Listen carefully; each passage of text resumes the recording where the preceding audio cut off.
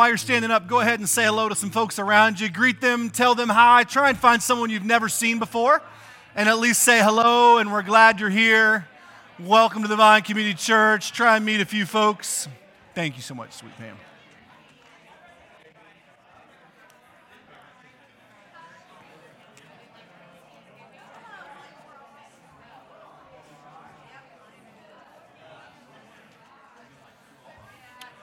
We'll do it right at the end. That way everybody's focused and paying attention.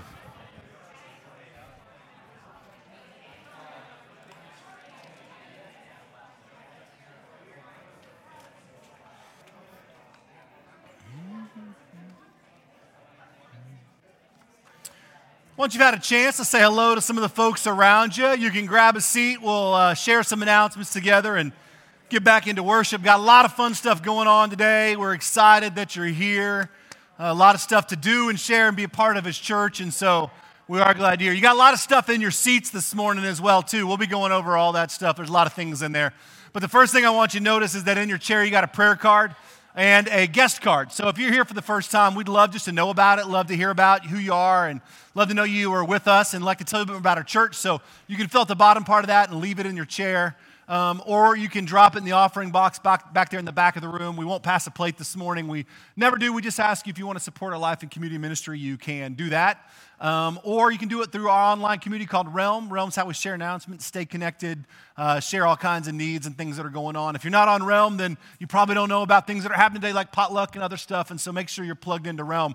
All you got to do is put your email address in those little kiosks out there, and we'll get you all signed up by the kids' check-in area. But we'd love for you to fill that out. Let us know that you were here. If you have anything going on in your life that you want us to pray for, we take very seriously the opportunity to pray over those, and so on the bottom of that guest card is a prayer request card. Please fill it out. We love the opportunity just to pray with you and alongside you. So that's the first thing. We'll go over some of the other stuff a little bit later on this morning.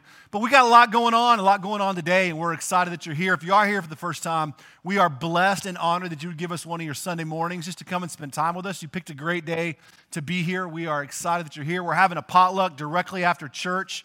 If you didn't bring anything, it is not a big deal. We have tons of food, so stick around.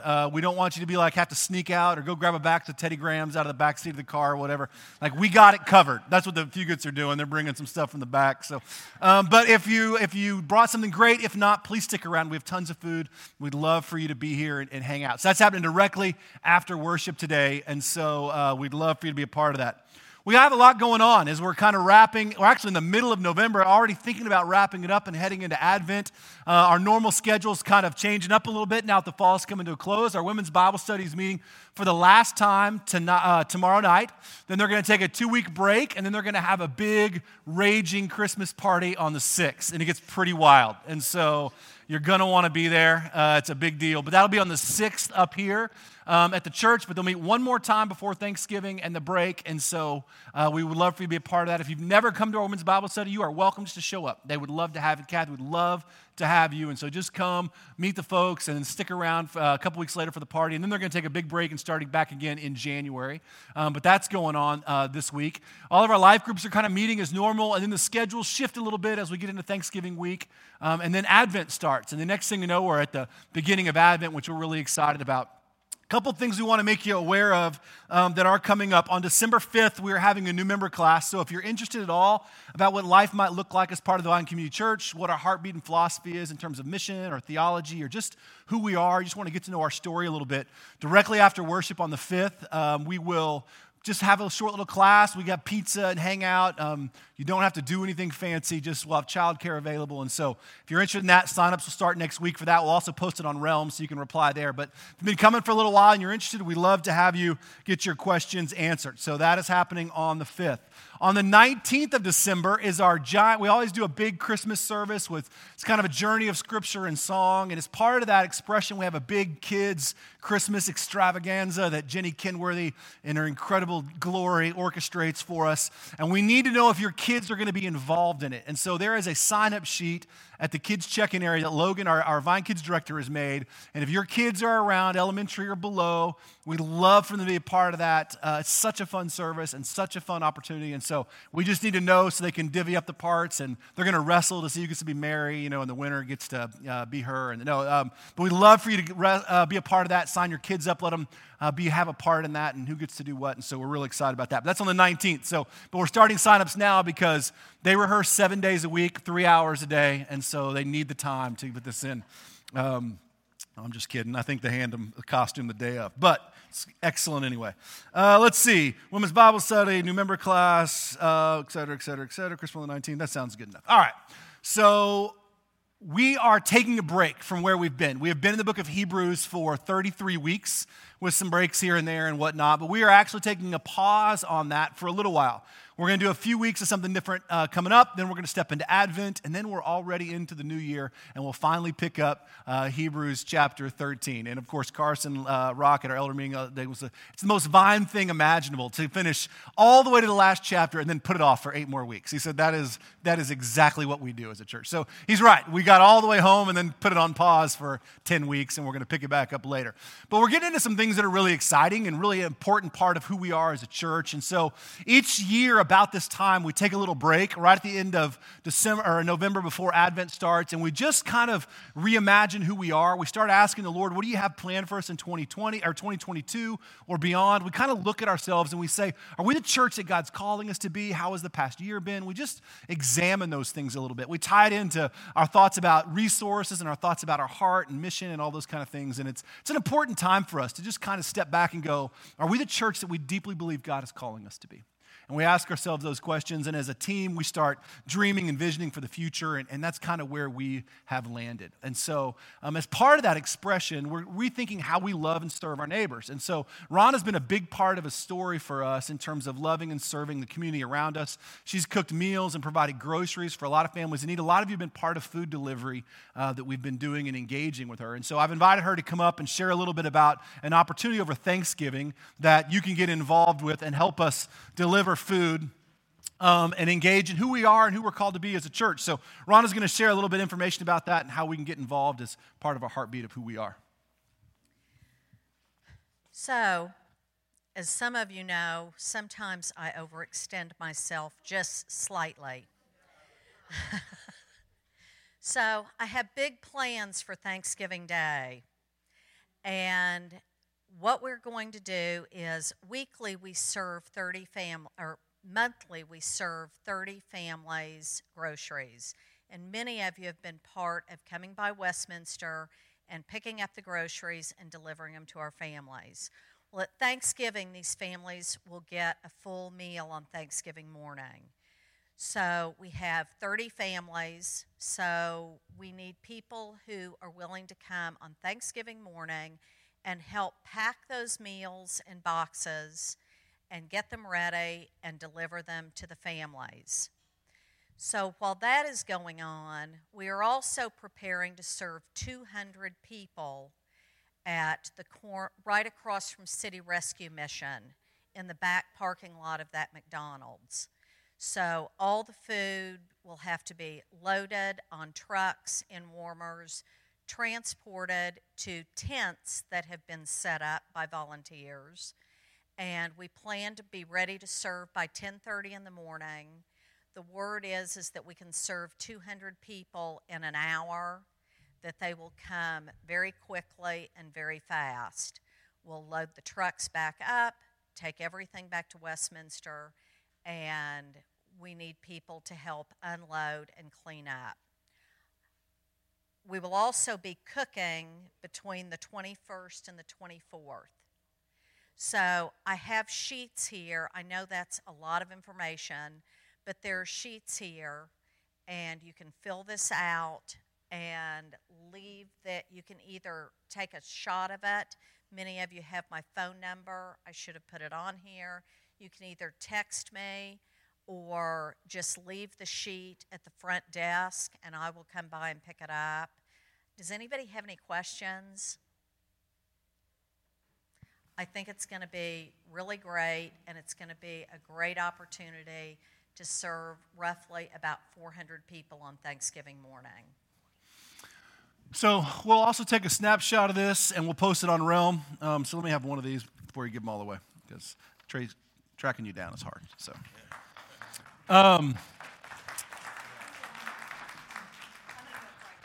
that's right. Rhonda's also making brisket and chicken for our potluck today, so she's out of here. So I don't know what you're doing on Thanksgiving, but Rhonda's tied up. So if you want to help her out, actually, it's a great opportunity to kind of get involved and just go, hey, we're not doing our family deal till 3. Even if you can only maybe deliver some groceries, or if you want to show up down there and help serve food, these are huge deals.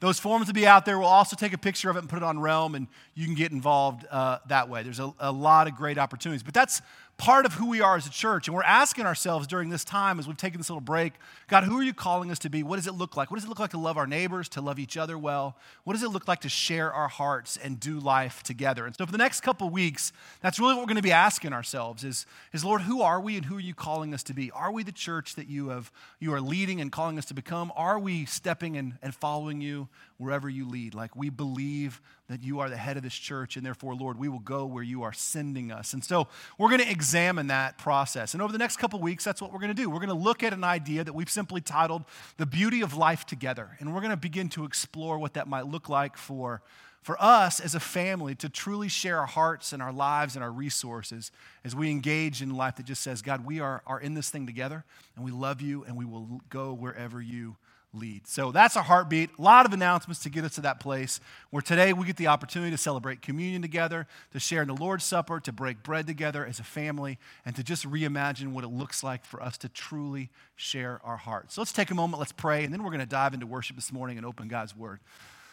Lord, we are grateful for all the things that are going on in this church. It feels like a giant overcorrection for where we were last year when we could barely meet, and I just love it. I love the idea that we can gather and be together, and that we are called to have these intertwined and tangled and complicated hearts that are all tied up in loving each other and loving our neighbor and just being involved in a gospel-centered mentality that just says we want the world to know Jesus. And so, Lord, we ask this morning that with everything going on, we just wouldn't miss the opportunity of worship right in front of us, the opportunity that the God of the universe has called us into relationship with himself. And he has, through the person of Jesus Christ, given us access, Lord, to holy, mighty, majestic God. And this morning, Lord, we come in here from all walks of life, all different backgrounds, struggles, hurts, failures, all these kind of things, and we just walk in here, and I know that you will meet each one of us right where we are, and that we will stand in your presence, the risen God, and we will worship you. Take a moment in your own heart and just ask the Lord to prepare you to worship this morning, whatever that might mean, whatever you need to let go of or turn loose of or just kind of let fall from your heart, anxiety or fear or worry or just whatever it might be. Just ask the Lord to prepare you to worship him.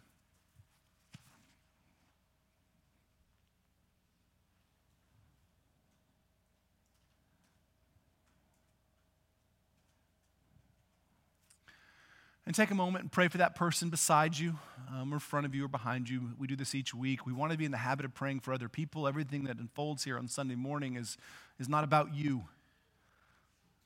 Be about praying for other people. Make it matter. Pray for them. Pray that God would move in them. Even if you don't know their name, just pray for them.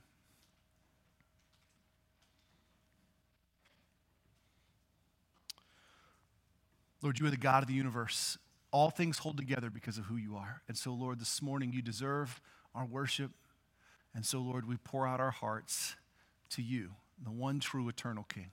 And we ask this in the risen name of Jesus, our Savior and our Redeemer. Amen. Let's stand together and worship the Lord this morning.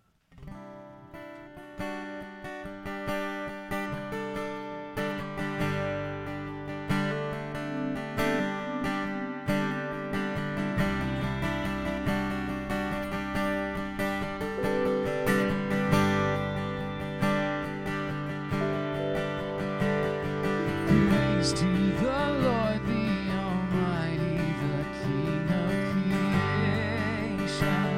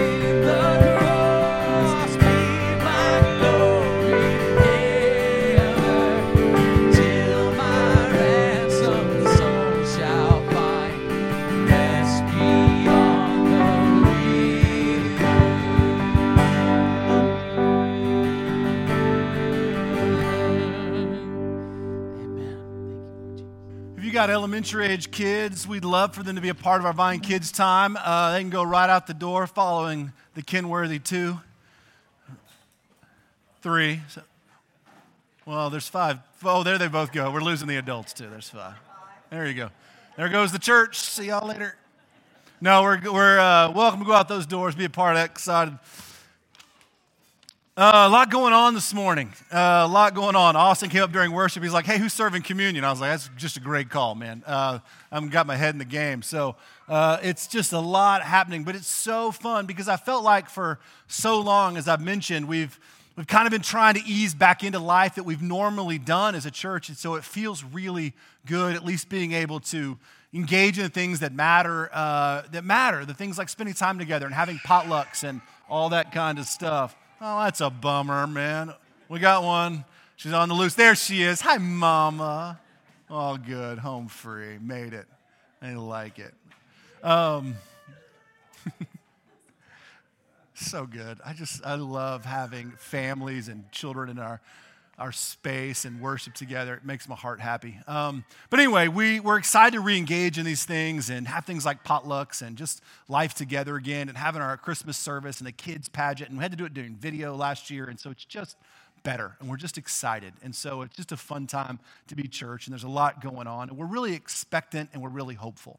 And that's why it makes it kind of fun when we take a little bit of a break and we kind of examine who we are. And we step back for just a moment as we've done over these past years during this time. And we say, God, who are you calling us to be? And what have we done in this past year? And where are you leading us going into the new year? And so, a lot of times we've cast vision and we've put out vision points and done these kind of things for our dreams for 2022 and beyond or whatever that year was. And this year it's relatively simple for us. Like as we start thinking about it and praying about it as leaders and as a staff, we really start talking about the idea of those simple, beautiful things that we've sort of lost touch with over time. And so for the next few weeks, Brandon and I are going to be kind of exploring this small series that we're just calling The Beauty of Life Together. And the idea of what happens when we begin to share hearts and we begin to share things. Like truly, if we get back into that engagement of a biblical church that says my heart and my life and my things, they belong to the Lord, and therefore they belong to the community. And so I'm willing to get my heart and my life and my things tangled up in this sort of web of a mess because people matter to me because they matter to the Lord, and we want to be about the things that matter to God. And so as we do this, we begin to talk about these things. I express the same thing every year, which is I really desire that here at the Vine Community Church, we are a group of people we are biblically generous, that we have biblically generous hearts that engage our minds and our lives and our resources, and that we're known for our generosity. That would be my deep heart. And not that we're not generous already, but I would love for that to be the hallmark of people that maybe they come here for the first time and they're like, look, I don't know much about these group of people or what they do, but they're just so generous with their hearts and their times and life, the way that they give their things away and the way that they open up their lives to the people that just walk in these doors. I want to be biblically generous, and being biblically generous means that we give stuff away. And so during this time too, we also talk about the idea of our resources and what it means to contribute to the church and be a part of that and trust the Lord is doing great things and give our lives and our resources away to the things that matter to the Lord. And so I know if you're here for the first time, you're thinking, of course, amazing. This is it. We come for the first time, drive by, this place looks awesome, and that dude asks us for money. And we're not doing that. Actually, we don't get the pin to your checking account until after you go through the member class. So you're safe. And then when you fill it out, you give us your passcode, and we just take what we want. And so no, we're actually really not talking about money at all. But we actually in the next 2 weeks we probably won't. But a part of this process is because this is the time that we take pledge cards as a family, and this is not for you as guests or first timers or whatever. This is just for our regular tenders and members. But these pledge cards help us dream about the future and help us set budget. And so what we do is we ask you to take them home and pray over them. And then next week everybody's going to bring them back. And as part of our offering and our worship, we'll offer them to the Lord. And so put that in your Bible or in your pocket and take it home. And we'll talk a little bit more, and you'll see announcements on Realm. But that's for you to take home because it's going to help us in this process think about kind of who we are. Are we buying in as a church? Is this place our home? Are we putting our resources where our heart are? But we're not really talking about money. We're more talking about the idea of, do I give my life away? Do I truly give my heart and my things away to the Lord? Like they belong to Him anyway. And why am I so guarded with Him? What am I afraid of? Am I afraid that God is going to take from me what's already His? And so we're going to begin to explore the idea of the beauty of a shared heart and the beauty of shared things and why those are so valuable in Scripture. Because I truly believe some of the things we got away from the past 2 years, or year and a half really, is this idea of deeply shared life, like sharing and entangling our hearts with other people. And over the past year and a half, we've embraced social isolation and social distancing that's moved us away from this biblical picture of people matter to me and I matter to them. And we're together and I miss my people and I need my people, to closed, kind of cloistered areas of life of which we've become very comfortable. And so part of our dream for 2022 and beyond is that we break out of the shell of that comfortability and re-engage deeply with our hearts in the lives of people. And that's risky and it's hard and at times it's uncomfortable, but that, at the end of the day, is the gospel. It's risky, it's hard, it's uncomfortable, but it's God's call, deep call for us through the person of Jesus Christ.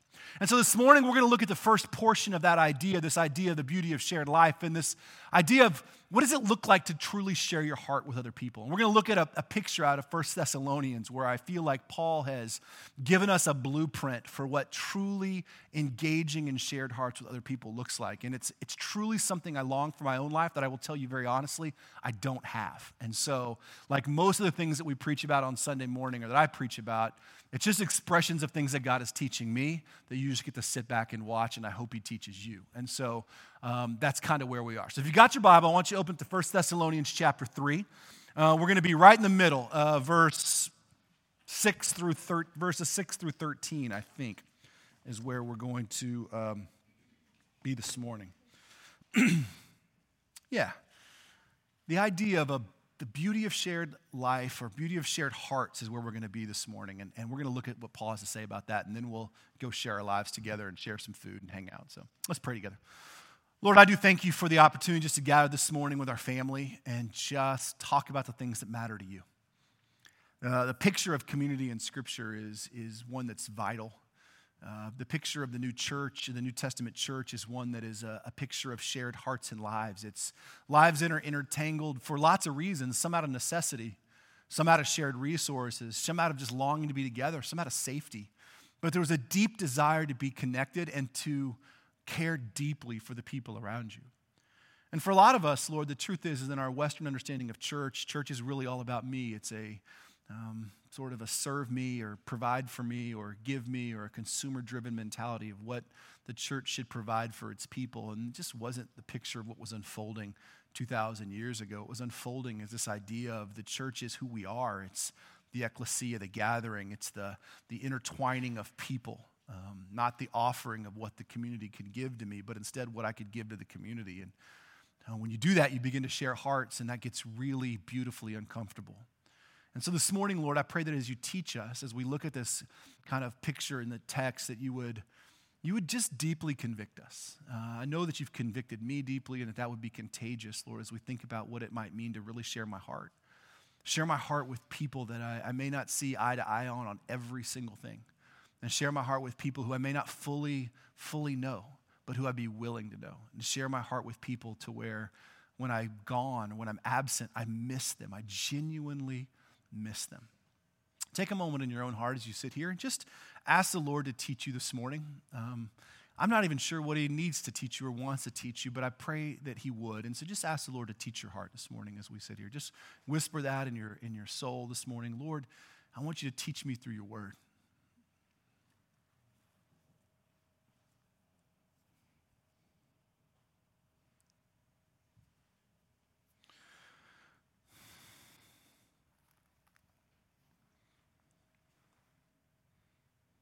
And then as we do often, just, again, pray for the person around you. Just continue to be in the habit of praying for other people. We're actually going to talk a lot about that this morning. Just care enough to pray for them. Even if you're just brand stinking new here this morning, pray for the person you came with or the person in the red shirt, or just try it. Just pray that God would move in them. Teach them, instruct them, convict them, whatever it is.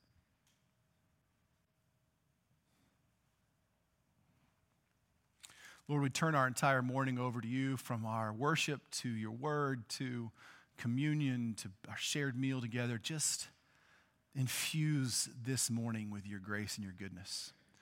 Lord, let us sit back for a few moments and just enjoy your presence and ask you to teach our hearts, to convict us to become the church you're calling us to be, but more so just to fall in love with what matters to you. And the truth is what matters to your people.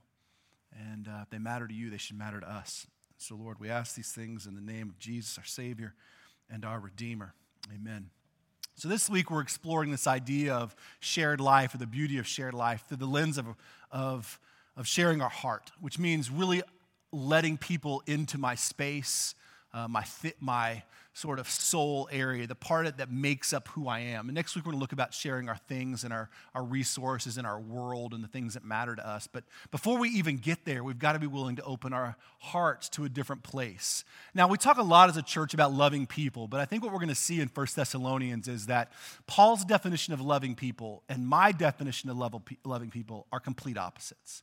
And what I think I'm doing is actually not the biblical picture of what it means to share hearts, but I want to deeply. And so let's take a look at it. 1 Thessalonians 3, 6 through 13, and then we'll kind of unpack a little bit together. But Timothy has just now come to us from you, from the Thessalonians, and he has brought good news about your faith and your love, and he's told us that you always have pleasant memories of us, and that you long to see us just as we long to see you. Therefore, brothers, in all of our distress and persecution, we were encouraged about you because of your faith. For now we really live, since you are standing firm in the Lord. How can we thank God enough for you in return for all the joy in the presence of our God because of you? Night and day we pray most earnestly that we may see you again and supply what is lacking in your faith. Now may the God and Father himself and our Lord Jesus clear the way for us to come to you. May the Lord make your love increase and overflow for each other and for everyone else, just as ours does for you. May he strengthen your hearts so that you will be blameless and holy in the presence of our God and Father when the Lord Jesus comes again with his holy ones. Now, we're kind of picking up in the middle of a letter here, but it's a fascinating picture. Now, you got to go all the way back to Acts 17 and realize that when Paul kind of started the church in Thessalonica, he was run out pretty quickly. In chapter 17 of Acts tell us that he and Silas were run out of town by threat of persecution and death.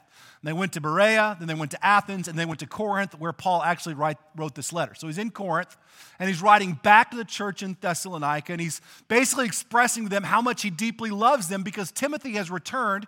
Paul had sent Timothy back to Thessalonica to check in on him. Timothy has returned to Paul in Corinth, and he's given this incredible report. He's saying, they talk so fondly of you, they love you, they miss you, and Paul's like, that's how I feel about them. And so he writes in this letter just basically saying, I am overjoyed to hear that things are going well, that you're thriving, and we saw that sort of picture. But there's this incredible thing here that's happening if you really listen to those words that you can't miss. It's like this real, deep, authentically dripping picture of mutual love and longing. And outside of my immediate family, Meredith Haley Cooper and maybe some other family members sprinkled in there, I don't know that I've ever really loved anyone like that. And I'm being really honest, in a moment of true honesty. Listen to Paul's words. Now I am really living. I'm fully alive. I can't wait to go back to you, to make that way clear. I want to return. Like, I long for you. He uses these words that don't typically come up in my vernacular, unless I'm away from my family or doing whatever. And I think for a lot of us, we live in that place. We have a certain select group of people that are close to us, most likely our immediate family, that we love and we long for, or we miss when we're gone. But outside of that, this description that Paul has, this idea of sharing life escapes most of us. We don't really live there, typically. And I'll tell you why in just a moment. But it's almost like this longing, the only thing I can kind of compare it to that I feel like Paul has is the idea if you've ever had someone in your family that's been on a military deployment, whether it was a husband or a wife or a child. It's this sort of mutual thing where you can't wait to be reunited because, honestly, you know what's at stake. And what's at stake is more than a 2-week vacation. What's at stake is real life, and that this could be risky. And therefore, your hearts long to be together because you love them so much, and yet you're just not sure what tomorrow holds. And I feel like that's the sense that Paul has for this church in Thessalonica, but the people aren't his children. He's not their father per se, yet he has the same longing that a parent would have for a son or a daughter who's deployed, this longing, this deep, deep longing. So I started asking myself, why is that and how do we get there? because this is the picture that we actually see in Scripture. And I think Paul lays out some truths here that are really important, that we're called to find beauty in, to find real life in, that most of us don't want to mess with. Because we treat church, honestly, as little more than a restaurant of sorts. That's just how a lot of us approach it. We go to our favorite restaurant, right? We know which one it is. We know how things are going to go. We know how to get there. When we do, the people are nice to us because we go often, once a week or whatever. We know what the menu looks like. We know what we enjoy, and we can order whatever we want to off the menu based on what we feel like that day, right? We can go, I know what that's going to taste like. I've had that multiple times before. I'm going to get it. If we're feeling really adventurous, we maybe invite another couple to come with us, or we tip a little extra, get a little generous when somebody stands up and tells us about a need. We leave a few extra dollars for our waiter, who we actually know and has been really kind to us. And maybe once a month or so when we're there, the owner or the manager comes over and he shakes our hands, or she shakes our hands and says, hey, we're really glad you're here. And you say, hey, service was great. And they're like, hey, we appreciate it. Come back. And you're like, oh, yeah, for sure we will. And then you get in the car on your way home and you look at your husband, your wife. You're like, I really like that place. And they're like, yeah, me too. We're like, we should go back next Saturday. And you're like, yeah, for sure. And for most of us, that is church. Like literally in a nutshell. We're comfortable. It's our favorite. We know we can order. Doesn't risk too much. Say hi to a few folks. Shake a few hands. Maybe tell the guy that's up there more often, hey, we're glad you came. And he says, we're glad you came. Everybody hopes you just come back. That's the picture, right? And nothing changes. We're not very risky, and we don't have to be. But that is not what I see unfolding in those passages. It's not actually what I see unfolding in Scripture about the church at all. There's actually a few things in there that are really telling. And the first is that I think we're called to find beauty in the longing. And that word is a really interesting word to me because it's like this deep sense of desire to be with. And Paul puts it this way. He says, Timothy has come back and he has told us, and he's brought good news about you, about your faith and your love.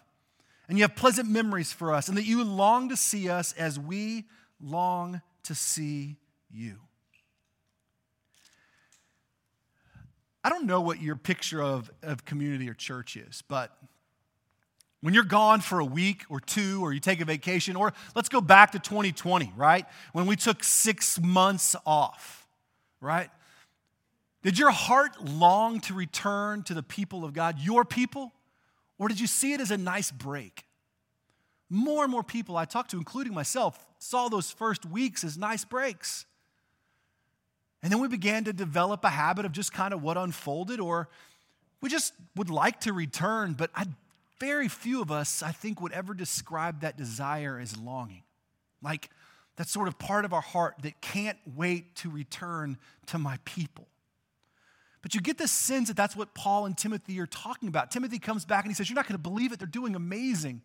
And they remember you, and they remember you well, and they want to see you again. And Paul says, I want to see them again. And all they can think about is the idea that they want to be back together. Not to perform some kind of duties or to have a service or maybe to go on a mission. It's more like, I just want to hug these people. And you get the sense that when Paul rolls back into Thessalonica, it's going to be this incredible sort of monumental thing where they just hug each other. And it's those hugs that sort of last for a while, right? Some of you haven't seen in a long, long, long time, and you finally get to engage with again, and your heart just feels on some level full. And for most of us, those are very rare experiences, and they're certainly not the experience we have with church. And there's a lot of reasons for that, which we'll get into in just a second. But the reality is that there's beauty in this idea that you care so much for somebody else that you long to see them. That it's just been a while, and your heart just wants to see them again, or see their smile, or their children, or just engage with them, or just say, man, I have missed you. But for most of us, church is not that exchange of heart place. It's more like, I probably need to go back to hear what happens in Hebrews 12, right? Treb's preached on that. I can tell you what happens. Read it. All I preach through is what's already there. Like, if you're coming to hear that, just open the Bible yourself. It's literally there. But what if we were drawn to come and just be with our people? Like to be known and to know enough to where the drawing of being here was not in what's here to entertain me or the worship or just the idea that I've got to be given something, but instead that my heart gets to be full and gets to be around people and I long for it. And I truthfully long for very few things like Paul longs for the Thessalonians. That's sad. But I think there's beauty there and I want that. I want to be cultivate that part of our community that just says, I want to be with my people. Like, these are my people. They're not perfect. They're kind of a mess, right? They're not all great. They're not all wonderful. They're a hodgepodge of brokenness and frustrations and fun and joy and tears all rolled into one. But when I'm not with them, I miss them. That's how well we're known. And not just some consumer mentality, sit in the back and get a few things from the sermon and tell my wife on the way home, I like this place. Like, it's not bad. We should come back. But to say, well, we mixed our life up with these people, what would it look like? Like, do they miss me when I'm gone? Do I miss them when I'm gone? If I'm gone for 3 weeks, is there a part of me that feels empty? That's what the beauty of the longing is. If we were so ingrained with the community, then when we're absent from it, our hearts want to return to it. But sadly, for most of us, the truth is that here's what our thinking is. Kind of like during the pandemic, oh, the dining room in my restaurant closed. That's all right. I'll just Uber Eat and get it here anyway. I can still have my fill. And we looked at church the same way. We said, I'll just catch it online. As if the goal is somehow what you have to just give me. You can't replace people with online anything. And you can't replace the experience of sitting and being with people and sharing food across a table with Uber Eats. It's the same concept. But there's beauty in the longing. And so Paul says, my heart longs for you. But then there's also this next step he says, where that longing actually turns into something else. There's this finding this beauty in the spiritual well-being of others. We've talked about this 2 weeks ago, and here it is again. So maybe the Lord's trying to tell us something. But listen to how Paul describes his joy when he begins to hear about the Thessalonians. Verse 7, therefore, brothers, in all our distress and persecution, we were encouraged about you because of your faith. For now we really live, since you are standing firm in the Lord. How can we thank God enough for you and return the joy in you have in the presence of our God because of you? Night and day we pray most earnestly that we may see you again and supply what is lacking in your faith. Therefore, brothers, in all our distress and persecution, we are encouraged. And now we really live because you're standing firm in the Lord. So Paul's not sitting around in Corinth eating bonbons. Like, he is facing real distress and persecution. You got to remember, Paul's life was one that is one constant threat of death. That's why he had to flee in the first place Thessalonica. It's no safer in Corinth. There are groups of people that want Paul and his followers dead, and Paul's facing persecution and distress. And he says, in all my persecution and distress and all that is going on, I have found something in this report that has come back to me from Timothy that has overjoyed me to a place that I can use the words, now we really live. Why? Because he heard that they were doing well. Paul's not fully alive because Timothy brought a report back and said, hey, all the persecution's gone, Paul. All the struggles are gone. We're going to be able to be free to cruise around the countryside wherever we want to and talk about Jesus. He didn't give any report like that. All he came back and said was the Thessalonian brothers and sisters are doing well. They're growing. And Paul says, in spite of everything else I'm sitting in, all the struggles that I have, I'm now really living. Paul's focus entirely was on their well-being. And the first thing that ran through his mind was, we want to get back to help your faith increase where it's lacking. So Paul's so excited that they're growing spiritually that the one thing he thinks about is, how do I get back to help you grow even more? In spite of all the distress and struggle that I'm having, I care so deeply about the spiritual lives of the people that matter to me the most that it brings me to a place where I can say, now I truly live. A couple weeks ago, we talked about this a little bit, about how much do we really care about the spiritual lives of the people around us? We barely know people, right? We talk about the ideas of not really knowing each other's hearts and how social media propagates this disaster of false knowledge.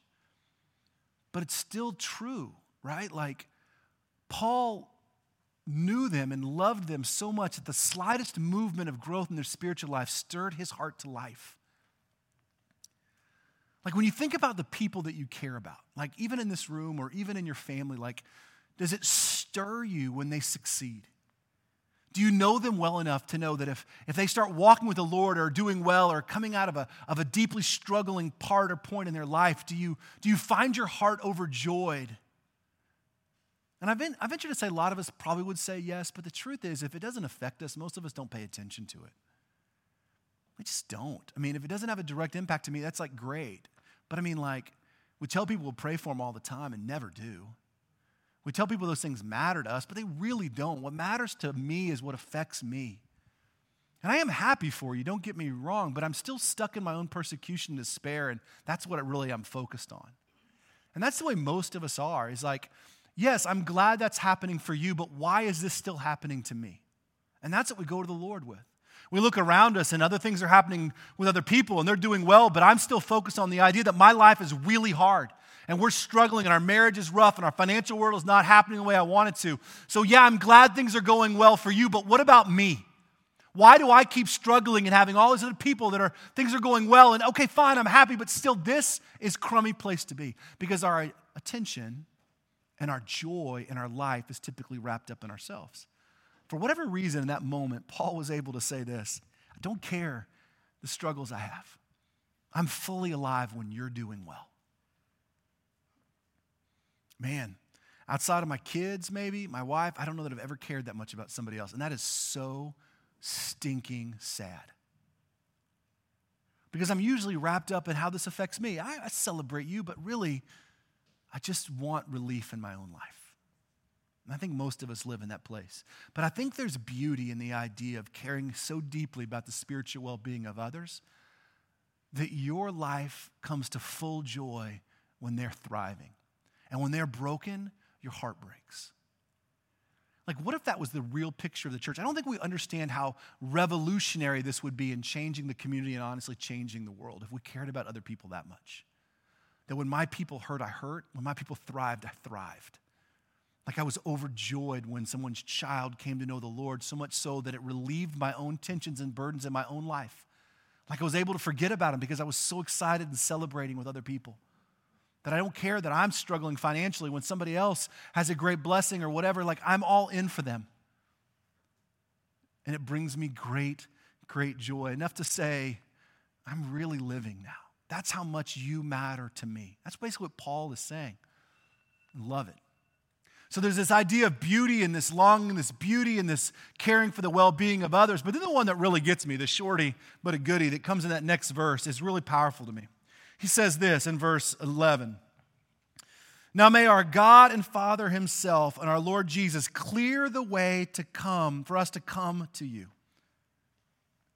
Now may our God and Father himself and our Lord Jesus clear the way for us to come to you. So do you remember what it is that's keeping Paul from going back to Thessalonica? I'll help you. It's death. It's true. That's the one thing that's keeping him returning to Thessalonica, dying. Because that's why he got ran out in the first place. He and Silas ran out to Berea because they were threatened of death, and the brothers and sisters there made them leave. Paul actually tried to stay in chapter 17 of Acts, but they forced them out, made them leave to save their lives, and the only thing that's kept Paul from going back to be with them is the idea that he may, and whoever traveled with him may die. That's what kept him from returning. Now, when you take a break from church or you're on a few Sundays off or whatever, or you're kind of out of habit of going, what keeps you from coming back? A little bit of an apology for a Jesus juke guilt trip here, but I will tell you this, is it sailing across an ocean on a crappy ship made of wood and canvas, threatened of shipwrecks and death? Probably not. Is it the fact that when you get out at 37th and Western, the neighbors hate you so much in everything that you stand for that they're going to pick up rocks from the front yard under the orders of the city council and literally kill you right here in the parking lot? Probably not. Most likely what it is that keeps you from coming back is convenience. Convenience. And yet what's keeping Paul from returning is death. And here's what Paul prays. May the Lord God our Father and Jesus himself clear a way. What if that was the longing of our heart when we were gone, when we missed, when things were broken down during the pandemic, or even when your schedule is just a mess and you're working and your prayer life is just saying, God, clear a way for me to get back to my people. Like, I can't wait to return. I love them so much. My longing is so deep for them. My care and for their spiritual well-being is so strong that my prayer life is actually, God, clear a way. Clear a way in my schedule, clear a way in our time, clear a way in our whatever's going on to help me return to my people. Because no matter what, I know it's not death that's keeping me from them. It's most likely my convenience. Or sometimes my work, or sometimes our family, and that's true, and those things aren't terrible. But our prayer should be, God, make a way. If people really matter that much, if sharing our hearts really matter that much, then our prayers literally should be driven towards the idea of God, clear a path for us to return. And we've talked to so many people over the past year as this pandemic's lifted that are just simply out of the habit. Hey, we're meaning, and this is so funny because whenever I bump into people, no matter where it is, Target, it doesn't matter, wherever I hang out, I guess I hang out at Target, but wife does. She loves it there. They have an aisle just for her. But when we see people out and about, right? The very first thing, this happens all the time, and so I'm just going to make some of you uncomfortable. The first thing that you do is you're like, oh, Trev, it's so good to see you. Hey, listen, we're trying to get back, man. Like, that's my question, right? Like, hey, where you been? And you're like, we've been busy, man. There's other things going on. My aunt's got shoe cancer, and we had a deal happening downtown with Mr. Papa Giorgio or whatever. Like, all these excuses. I don't care. Like, I miss you, but like, that's not what we're leading with. Like, I got to return to church. Well, the reason that's kind of tongue-in-cheek about what keeps you from here is because it's not about church attendance. That's not what Paul's talking about at all. It's not at all. You don't owe me an explanation for why you haven't been to church. That's not really what he's talking about. He's not clearing a path to try and make sure that he makes his 55-minute worship attendance. He wants to clear a path because he wants to hug those people.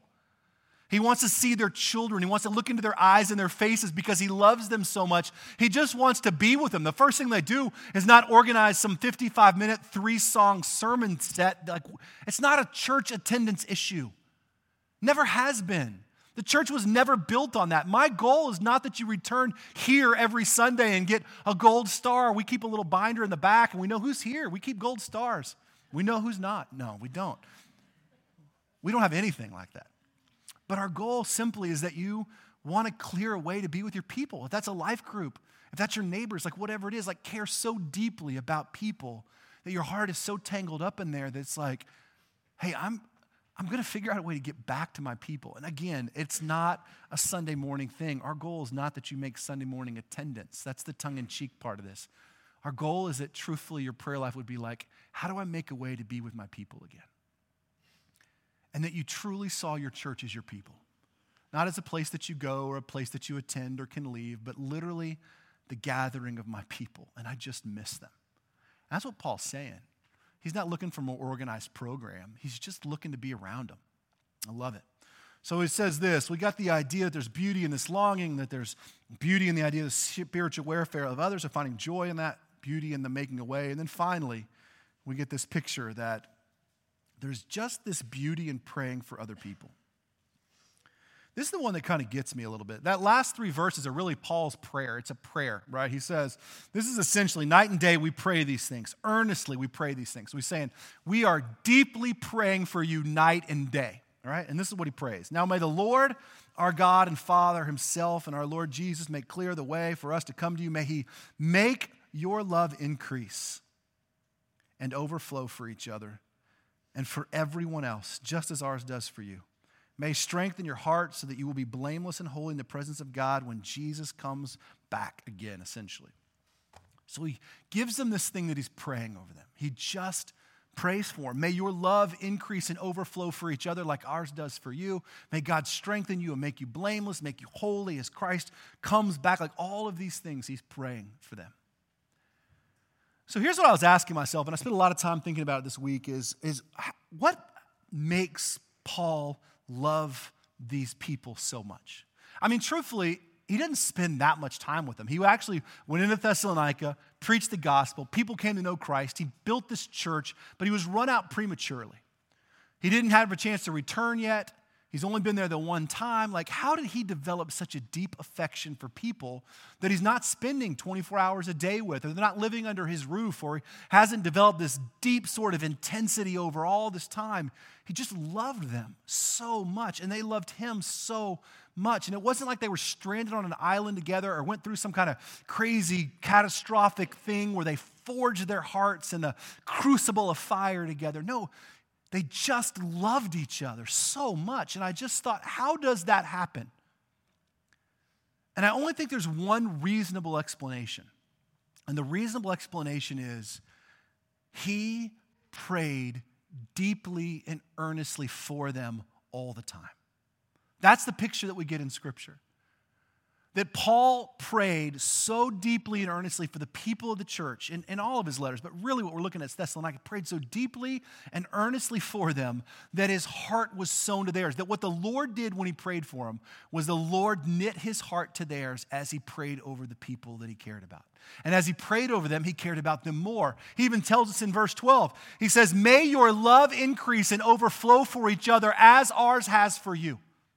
So as he's prayed for these people by name, who they are, their heartbeats, their lives, their families, God has increased his love for them to a place where it's overflowed. And he's praying that same thing for them. As you pray, and as I've prayed for you, may your love for each other overflow and increase. I thought for a long, long time in my church and ministry life that the way we would get people to love each other is by doing things. Let's do a mission. Let's have a potluck. Let's get everybody together. Let's mix up our life. Like, find a way to develop relationships. And once you do that, then you know that person and then you love them. The truth is, it's a great way to know somebody. It's not a great way to love somebody. Because you can very easily just engage on a one Sunday service deal or whatever and be like, hey, I really like that guy. He's nice, or that lady's nice, or they have a good family. And it ends there because that's where it began. But what I really realize as I look at these passages is that true, deep, biblical, shared heart and love comes from a different place. It comes from a place that God moves and instills and develops. And that happens when we begin to pray for one another.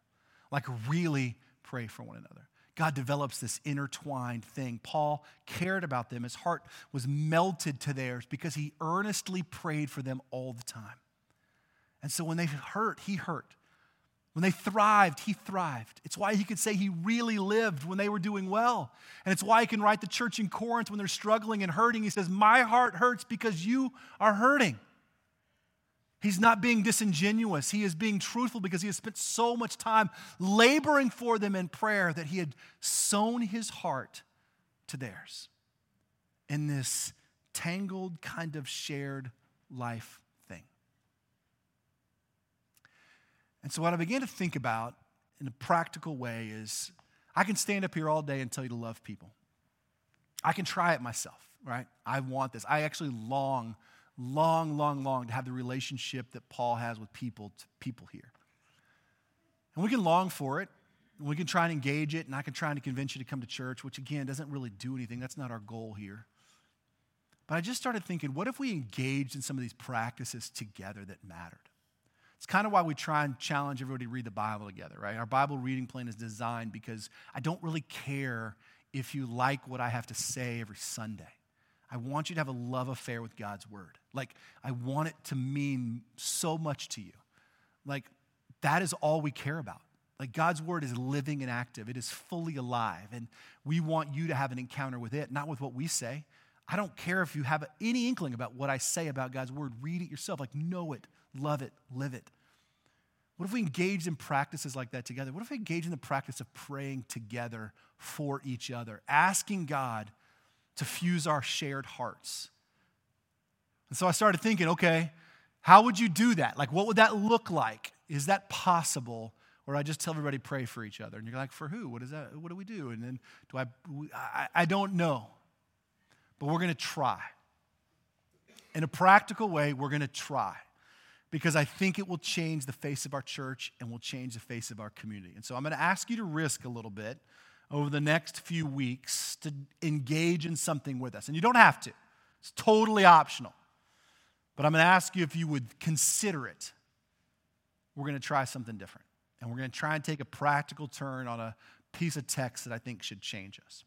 We're calling it the Advent Prayer Campaign. And in your chair, there's a little piece of paper right here. Nothing fancy, just a little piece of paper. Now, the reason this is optional is because I don't want you to be here for the first time being like, dude, these people are weird, and they're making my name on a piece of paper or whatever. But here's what we're going to ask. If you're willing to come worship with us over the next 6 weeks as we go into Advent or whatever, or just consider this place part of where you're going to experience, would you consider letting other people pray for you and praying for other people specifically? Would you honestly be open to engaging your heart that way?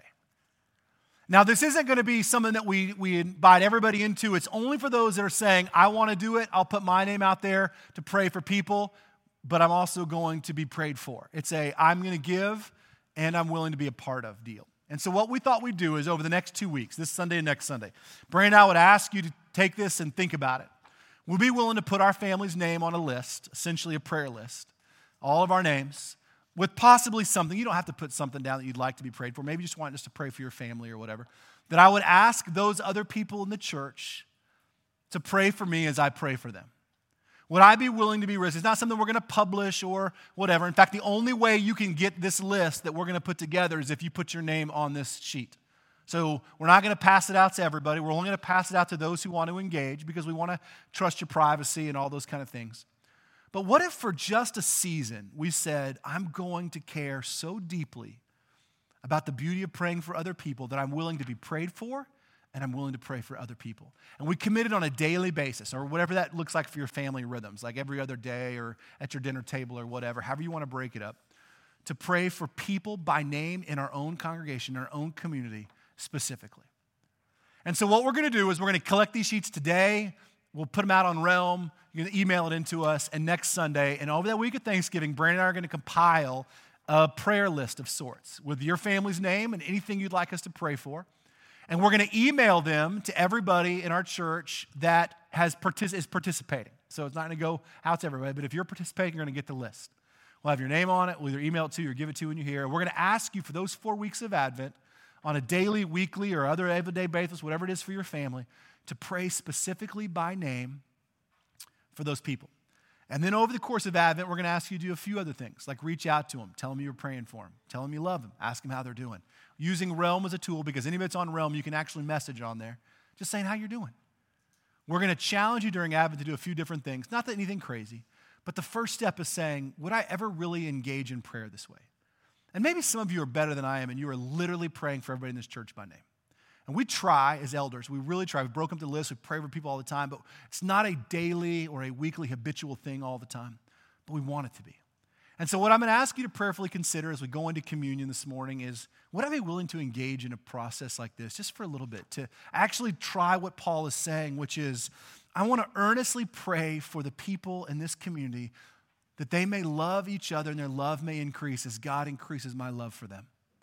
And I think what we're going to experience is something remarkable, that as we pray specifically for people, as our families pray for each other, I think we're going to find our hearts being closer connected. They're going to find that beauty of that shared heart that says, man, I've been praying for the Loonies or for the Rocks or for whoever every Monday or Tuesday or Wednesday or every day for 4 weeks. And when I see them at church, I get to go, man, we've been praying for you, or how are you guys, or we've been praying for your kids, or whatever it is. Like, I'm now tied up a little bit in how things are going for you. And again, I'm not asking you to write your deepest secrets under these optional. In fact, that'd probably not be our best move. But anything like you have going on, pray for our kids or this, or we're kind of asking the Lord for this or struggling with this or just whatever. If it doesn't make sense, that's okay. We'll figure it out. But we want to try it. And so we're going to ask you to fill it out. You can leave it in the offering box or leave it with us, or you can email Brandon or myself or bring it next week. We'll collect it next week also. All that to say, we're going to try and get real practical and just see what happens. And the great thing about our church is that we are small enough to where we can really engage in this thing and care enough about each other to where we're not numbers. They're people and heartbeats and lives, and it just matters. And what matters to the Lord should matter to us. And there truly is beauty in this idea of shared life and hearts.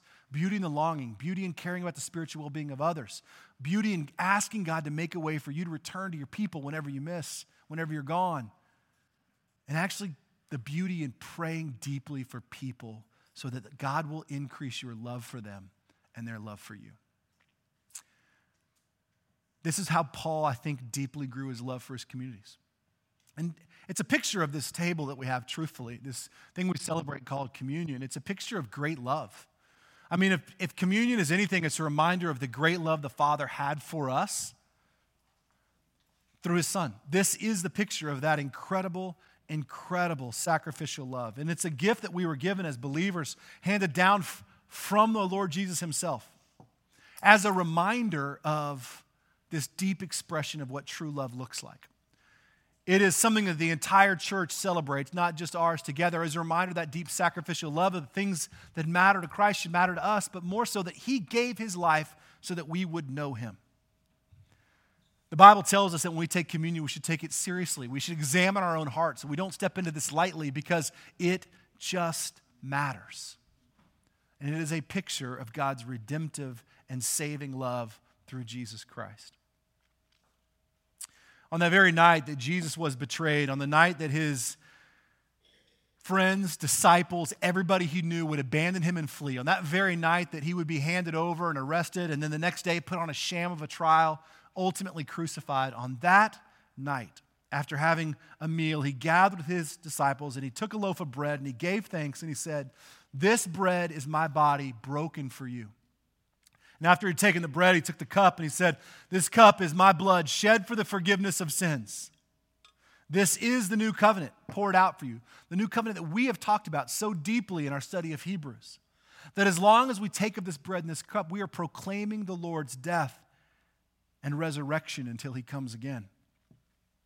This table is not a denominational table. It's open to all who profess faith in Jesus Christ, meaning that if Jesus is your Lord and Savior, if you've surrendered your heart to him, this table is for you as a reminder of what he's done and a promise of what's to come. We take communion by means of intinction, which means as you come forward, there'll be a station down here, one in the back. You take a piece of bread, you dip in the cup, and you eat, and you return to your seat. We're going to invite you as you return to your seat to remain standing, and we're going to close our time together in worship. But I invite our elders to come forward as our servers this morning, and let's pray together.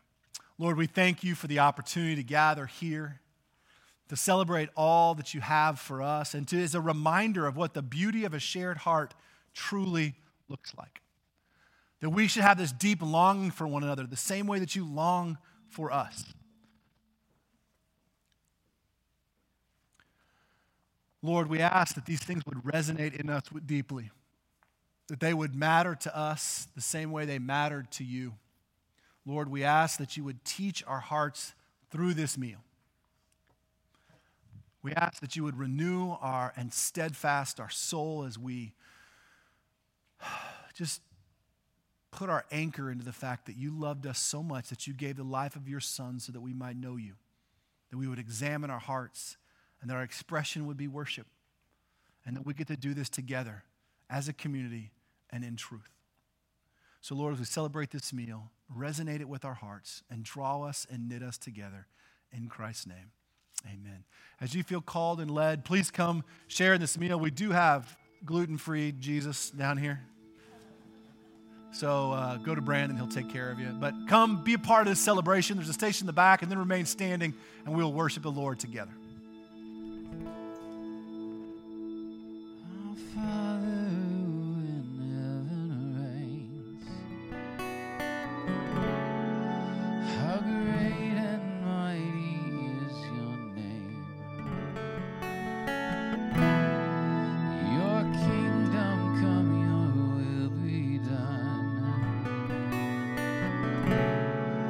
Now here on earth as is above.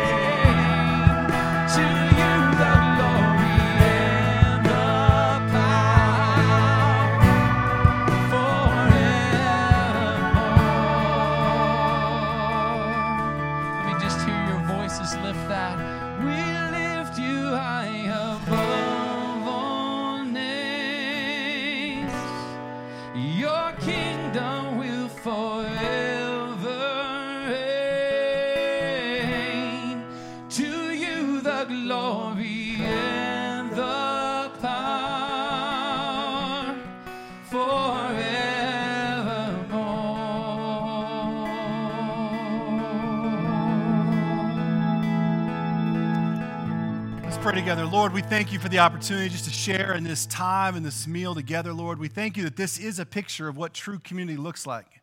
Gather together, partaking in the blood and the resurrection of Christ, Lord. We celebrate that this idea is one that was given to you for us, for the nurture and the reminder of the incredible things that you have done on the cross, but for the building of the community, that we may see what we hold together, Lord, and how you've drawn us as one people from all walks of life and backgrounds and stories and histories to one unified place that is Jesus, that we love because Christ first loved us. And Paul's prayer that our love may increase and overflow, Lord, could not be truer. Lord, I pray that same truth over all of us, that our love for each other may increase and overflow, Lord, as Christ loves his church. So, Lord, as we close our last moments in worship and sing one more song together, I pray that you would knit our hearts together, reminding us of the beauty of shared hearts and the beauty of shared life, and that we are not alone, that we stand unified as a community held together by the blood and the resurrection of Jesus, our Savior and our Redeemer. Hear our closing worship this morning, Lord, as a proclamation of who you are and who we are in you.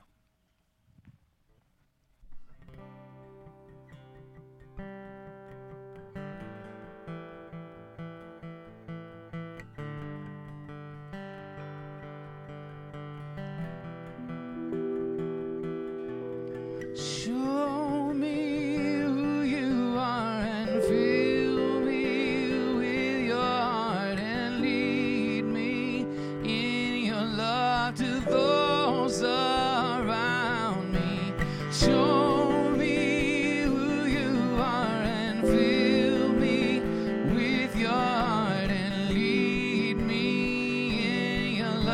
to those around me. Show me who you are and fill me with your heart and lead me in your love to those around me.